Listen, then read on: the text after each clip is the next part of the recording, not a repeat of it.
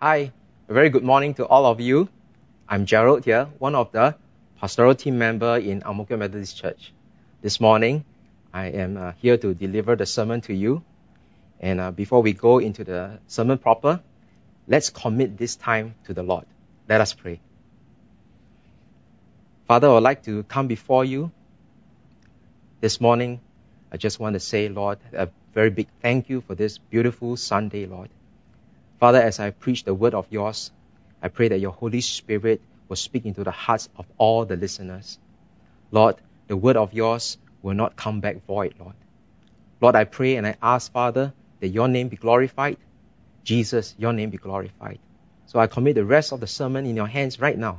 In Jesus' name, I pray. Amen. Well, at this moment, let me read to you the scripture reference, which is taken from Matthew chapter 2 to Matthew chapter 3, verse 3. And it goes like this. Now after Jesus was born in Bethlehem of Judea in the days of Herod the king, behold, wise men from the east came to Jerusalem, saying, Where is he who has been born King of the Jews? For we have seen his star in the east and have come to worship him. When Herod the king heard this, he was troubled, and all Jerusalem with him. And when he had gathered all the chief priests and the scribes of the people together, he inquired of them where the Christ was to be born.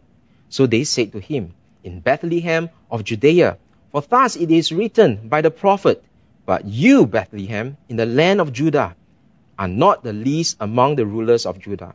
For out of you shall come a ruler who will shepherd my people Israel. Then Herod, when he had secretly called the wise men, determined from them what time the star appeared. And he sent them to Bethlehem and said, Go and search carefully for the young child. And when you have found him, bring back word to me, that I may come and worship him also. When they heard the king, they departed. And behold, the star which they had seen in the east went before them, till it came and stood over where the young child was. When they saw the star, they rejoiced with exceedingly great joy. And when they had come into the house, they saw the young child with Mary his mother, and fell down and worshipped him. And when they had opened their treasures, they presented gifts to him, gold, frankincense, and myrrh. Then, being divinely warned in a dream that they should not return to Herod, they departed for their own country another way. Now when they had departed, behold, an angel of the Lord appeared to Joseph in a dream, saying, Arise, take the young child and his mother, flee to Egypt, and stay there until I bring you word, for Herod will seek the young child to destroy him. When he arose, he took the young child and his mother by night and departed for Egypt, and was there until the death of Herod, that it might be fulfilled, which was spoken by the Lord through the prophet, saying, Out of Egypt I called my son. Then Herod, when he saw that he was deceived by the wise men, was exceedingly angry, and he sent forth and put to death all the male children who were in Bethlehem, in all its districts, from 2 years old and under, according to the time which he had determined from the wise men. Then was fulfilled what was spoken by Jeremiah the prophet, saying, A voice was heard in Ramah, lamentation, weeping, and great mourning. Rachel weeping for her children, refusing to be comforted, because they are no more. Now when Herod was dead, behold, an angel of the Lord appeared in a dream to Joseph in Egypt, saying, Arise, take the young child and his mother, and go to the land of Israel. For those who sought the young child's life are dead. Then he arose, took the young child and his mother, and came into the land of Israel. But when he heard that Archelaus was reigning over Judea instead of his father Herod, he was afraid to go there. And being warned by God in a dream, he turned aside into the region of Galilee, and he came and dwelt in a city called Nazareth, that it might be fulfilled which was spoken by the prophets. He shall be called a Nazarene. In those days, John the Baptist came preaching in the wilderness of Judea and saying, Repent, for the kingdom of heaven is at hand. For this is he who was spoken of by the prophet Isaiah, saying, "The voice of one crying in the wilderness, prepare the way of the Lord, make his path straight." This is the word of the Lord. Thanks be to God. Now, I understand that this month is Family Month. The youths also celebrated this month, as Youth Day fell on 4th of July. We had a series of preaching by invited guests, including the True Love Is team, where we touch on the topic of faith and sexuality. Because it's Family Month, I come before you this morning wearing a father's hat. I myself have 2 wonderful children, and as PTM for Youth Ministry, your kids are under my care. I will dive straight to the point regarding today's sermon. I titled today's sermon as, "I love you, that's why I warn you." As you have heard, the scripture reference is taken from Matthew chapter 2 to Matthew chapter 3, verse 3, and I'll take points from it. You know, at home, I often engage in conversation with my children in various topics they want to talk about. We talk about friendship, bullying, the world, and even spiritual stuffs. And most importantly, we talk about Jesus. I often warn my children gently that as they grow up, no matter what happens in their lives, stick to Jesus, for our Lord is the only one who understands our life struggles. As people, including family members, might not fully understand us, but Jesus does, and He is God. He is the Son of God. He will provide a way out and see us through life. It is always around mealtime that we chat, and often when we chat, the kids will forget to eat their food, and my wife have to intervene to hush us and to continue with our dinner. I often tell my kids gentle warnings about the journey in life as a Christian because I love them. I want them to know that life has many potholes in front, and Jesus is the only one who can see us through them. When I was growing up, I did not grow up in a Christian family. I did not have Jesus to guide me. When I became a Christian, I saw things clearer.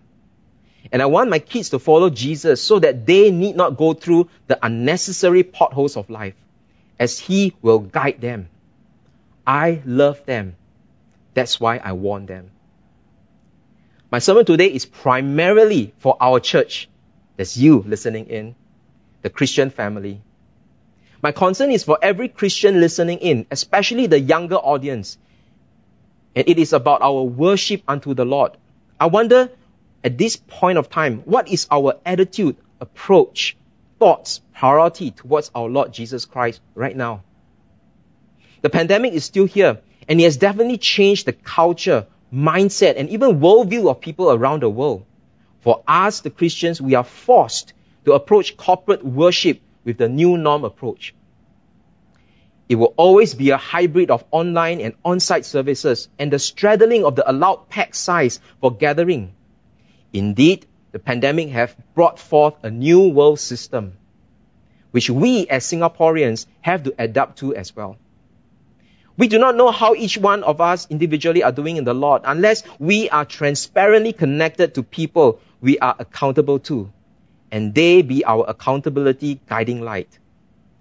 How has our worship unto the Lord been? How is our walk with Jesus Christ right now? As you all know, we do not have on-site worship due to the COVID-19 measures for a long time. And everyone is at home tuning into Sunday service through YouTube. That's where you're watching right now. And on one of the Sunday mornings, I had a realization that something have changed in my family's attitude to the worship unto the Lord. At 9 a.m. on one of the Sundays, when I turned on our YouTube worship service, my kids just woke up and were sitting at the dining table, sheepishly eating breakfast while the YouTube worship service was going on. When I asked them to join the worship by standing up to follow the order of service, just like how we are at corporate service, physical meeting up, there were a lot of resistance. I look at my wife. I said, this cannot do. I decided that on Sunday mornings, we all will stand up properly to worship God as we watch the YouTube Sunday service. I had to tell my kids, if we don't do this, we will lose the attitude of worship and the reverent awe of our Lord Jesus Christ. And that will spell trouble for all our lives. I love them. That is why I warn them. Unknowingly, the new norm have secretly seeped into our family's worship life and affected our worship attitude. My family is not out of the woods yet, as there are many readjustments we need to make in order to ensure our focus on worshiping Jesus continues. Going back to regular on-site worship service will be another readjustment we need to make after 1.5 years of not having it. Dear church, I love you, and that is why I'm gently warning you right now. Do you also realize there are subtle signs of change in your lives during this COVID-19 period regarding your worship unto the Lord?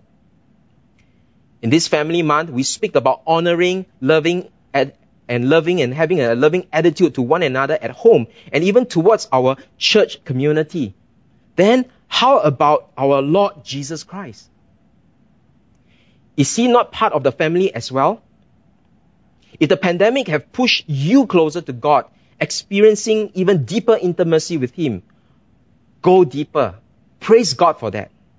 But if you do realize that your worship attitude have changed, what are you going to do about it? Dear church, I love you. That's why I'm gently warning you right now. Do you not know that throughout history, there have always been attempts by the devil to destroy God's work, as well as his people? From the book of Genesis, we saw how the devil deceived Eve to eat the fruit from the tree of knowledge of good and evil and gave it to Adam to eat, resulting in the original sin. From the book of Exodus, the scheme of the devil through Pharaoh to depopulate the Israelites by instruction to the midwives to kill all the Israelite baby boys at birth, which could be a scheme to destroy that one person who was called to bring the Israelites out of Egypt, Moses. Nearer to our modern times, the Holocaust event during World War II, where Hitler and the Nazis killed 6 million European Jews through pogroms, mass shootings, and gas chambers. There had always been schemes of the evil one to destroy God's work and his people. And I want to say in recent times, it may not be through violence, but through deceptive ways, so much so that people of God stray away from worshipping Jesus, so that the Christians do not put God first. And even if they were to go to church, but their hearts are far away from God, and that is fine with the devil. From the examples I have mentioned, we see a pattern at how the devil schemes to pull believers away from worshipping our Lord Jesus Christ, and even the attempts to destroy God's work of redemption, reconciliation, and salvation. Now, Matthew chapter 2 records exactly another account that the devil schemes to destroy Jesus and his people.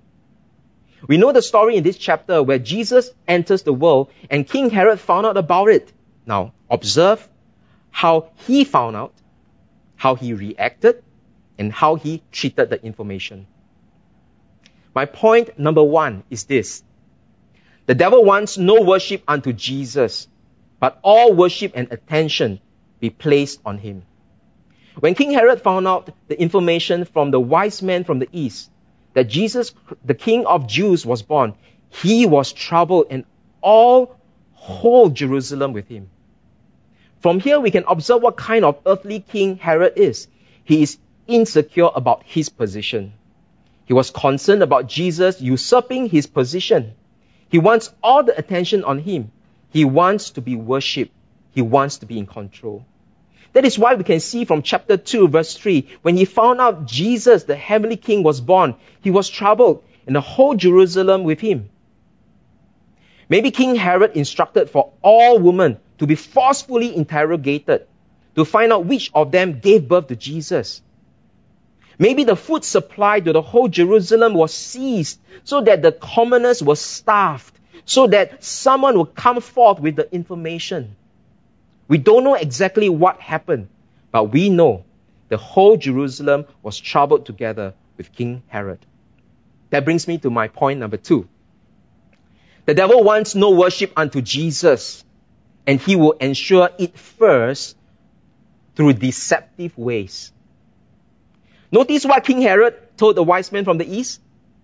Chapter 2, verse 7 to 8 says, Then Herod, when he had secretly called the wise men, determined from them what time the star appeared, and he sent them to Bethlehem and said, Go and search carefully for the young child. When you had found him, bring back word to me, that I may come and worship him also. That is deception at the face. We all know King Herod wants to kill Jesus, the heavenly king, so that he can continue to be the earthly king. He told a lie to the wise men to come back and inform him about Jesus' whereabouts so that he could go and worship Jesus. No, that's a lie. We all know that he will not go and worship him. He will go and kill him. Remember earlier on I mentioned about COVID-19 could have subtly changed our attitude of worship unto Jesus? If we reflect deep enough, some of us no longer put Jesus as priority. Our flesh and mindset could have taken over. We become lazy in our faith journey. When we sin, we no longer ask for his forgiveness. We stop at acknowledging that Jesus has brought divine grace into our lives. We stop at that. We just keep saying that grace is upon us. And we just want to be authentic and transparent, acknowledging that we are sinners. And that's it. Full stop. But we do not work towards repentance and carrying of our cross daily. Look at my family, my kids. That is an example, which is an example I shared earlier on. The COVID-19 lifestyle has brought forth complacency. I worry for our young people. So young people, if you are listening in, how are you doing in Jesus Christ? How's your worship unto Jesus? How is your walk with him? Do you still read and study the Bible? Do you still pray fervently? Or have the forces of the COVID-19 climate taken over and you have rendered everything about God as unimportant anymore? How about us, the adults? Have we grown lazy? Are we overwhelmed by the work required from us through work from home? Or have you lost your job? I'm not saying this lightly, but that's a very, very big matter, losing a job. And we lost hope in God, and lost hope in God in such a way that you don't even think that he'll provide another for you. Or have you recently, the good news, the real estate boom, the stock market bullishness, and the riches from online investments such as e-commerce and internet opportunities have overwhelmed you, that you feel everything is good and God is actually with you. Hence, there's no need to pursue him or seek him deeper anymore because he's beside you, he's with you, he's in you.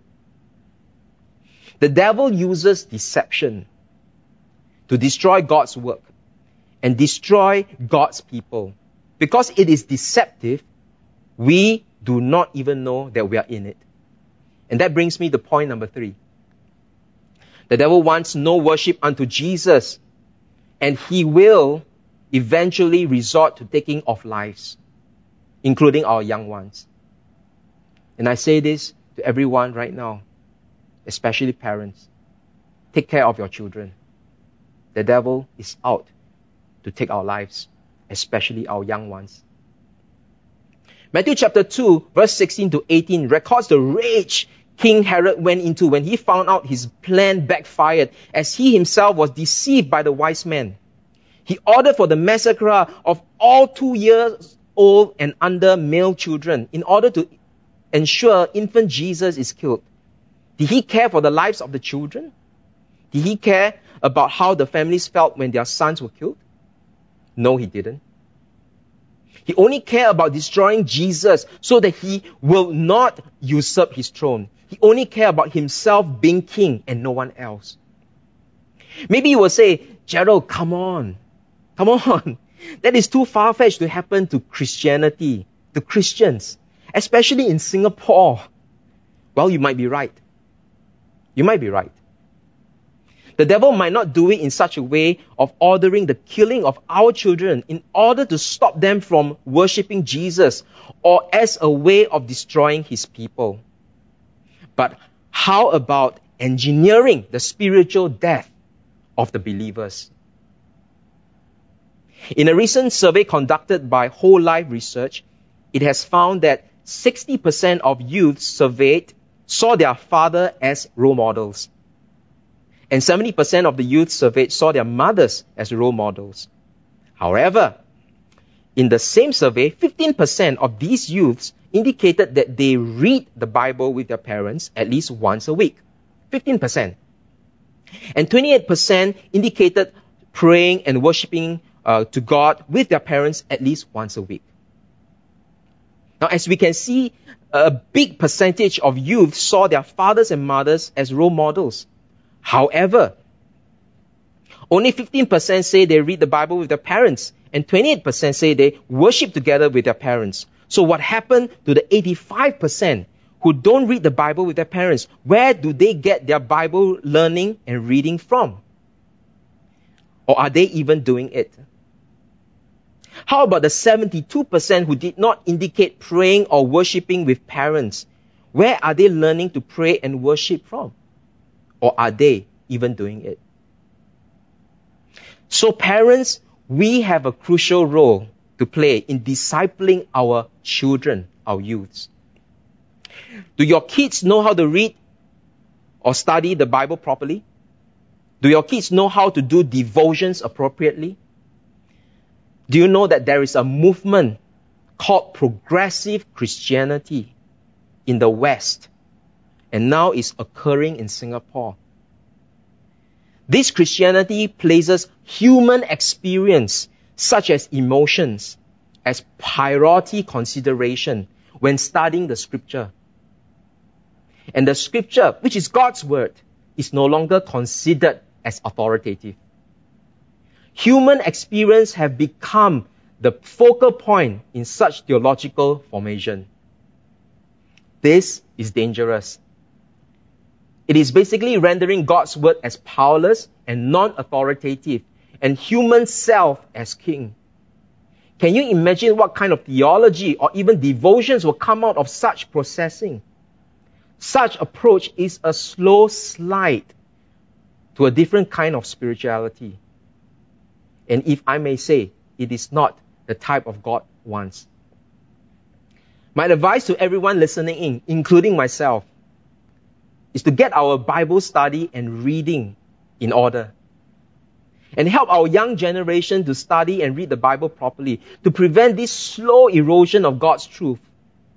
If the younger generation do not know God's word, how will they know if they have sinned and in need of God's forgiveness and to know the need to repent? And that brings me to my final point. Point number 4. Repent, for the kingdom of God is at hand, and it starts from God's own household. Jesus was sent to earth to first preach to the Jews, not to the Gentiles. John the Baptist came to pave the way for Jesus' ministry, and he too was crying out to the Jews to repent and prepare for the Lord's ministry. Repentance starts from God's own household. Having shared all the previous points, I think it is good to take stock of our own walk with Jesus. What is our own attitude, approach to Jesus in our lives? Do you remember the church of Ephesus that is mentioned in Revelation chapter 2? It was seen as a church that had everything in order. However, Jesus warned them. They have left their first love for Him. And if they don't repent, the church will be removed. Today, you can do your own research. the site of the Ephesian church is in shambles. I remember a couple of years back, I was listening to a sermon preached by a pastor to a group of youths. And he said this: if you want to be a missionary or evangelist, or someone doing big things for God, start by cleaning up your own room. If you cannot even handle the basics of personal responsibility, how are you going to manage big things for God? That went into my mind, and I still hold on to it until today. I end my sermon here by saying this: I love you. That's why I warn you. Repent, for the kingdom of God is at hand. Repent, for the kingdom of God is at hand. Repent of all our sins and ask God for forgiveness if we have left our first love. Repent and teach our younger generation how to love and worship and follow God properly, for the future is getting unpredictable. And only sticking to Jesus will allow us to have stability in the life now and the one to come. I've come to the end of my sermon, and I hope that the Word of God will speak into the hearts of all of you listening in. And I want to encourage you, repent. And I want to encourage myself, repent if the Holy Spirit brings to mind the things that we have fallen short of. Help our young generation and young people who are listening in. If you don't read the Bible, if you do not know God's Word, how would you know what is sin? How would you know that you need to ask God for forgiveness in areas of your lives? And how would you know that you need to repent? Let us pray. Father, I just want to come before you. I want to thank you, first of all, Holy Spirit, for being here with us this morning. Holy Spirit, I put it in your hands, the words of yours. But I want to ask for your forgiveness. Forgive me. Forgive my family. Forgive all those who are listening in. If we have fallen short, if we have sinned against Jesus. Lord, teach us to ask for your forgiveness once again, Lord. Teach us to repent. Teach us to walk on this route of repentance and carrying of our daily cross once again, Father. Lord, I pray for protection over our whole church. I pray that you protect us, Lord, as things are getting unpredictable. But Lord, we know that you are stable and you are unshakable. So I commit everything right now, every person, in your hands. In Jesus' name we pray. Amen.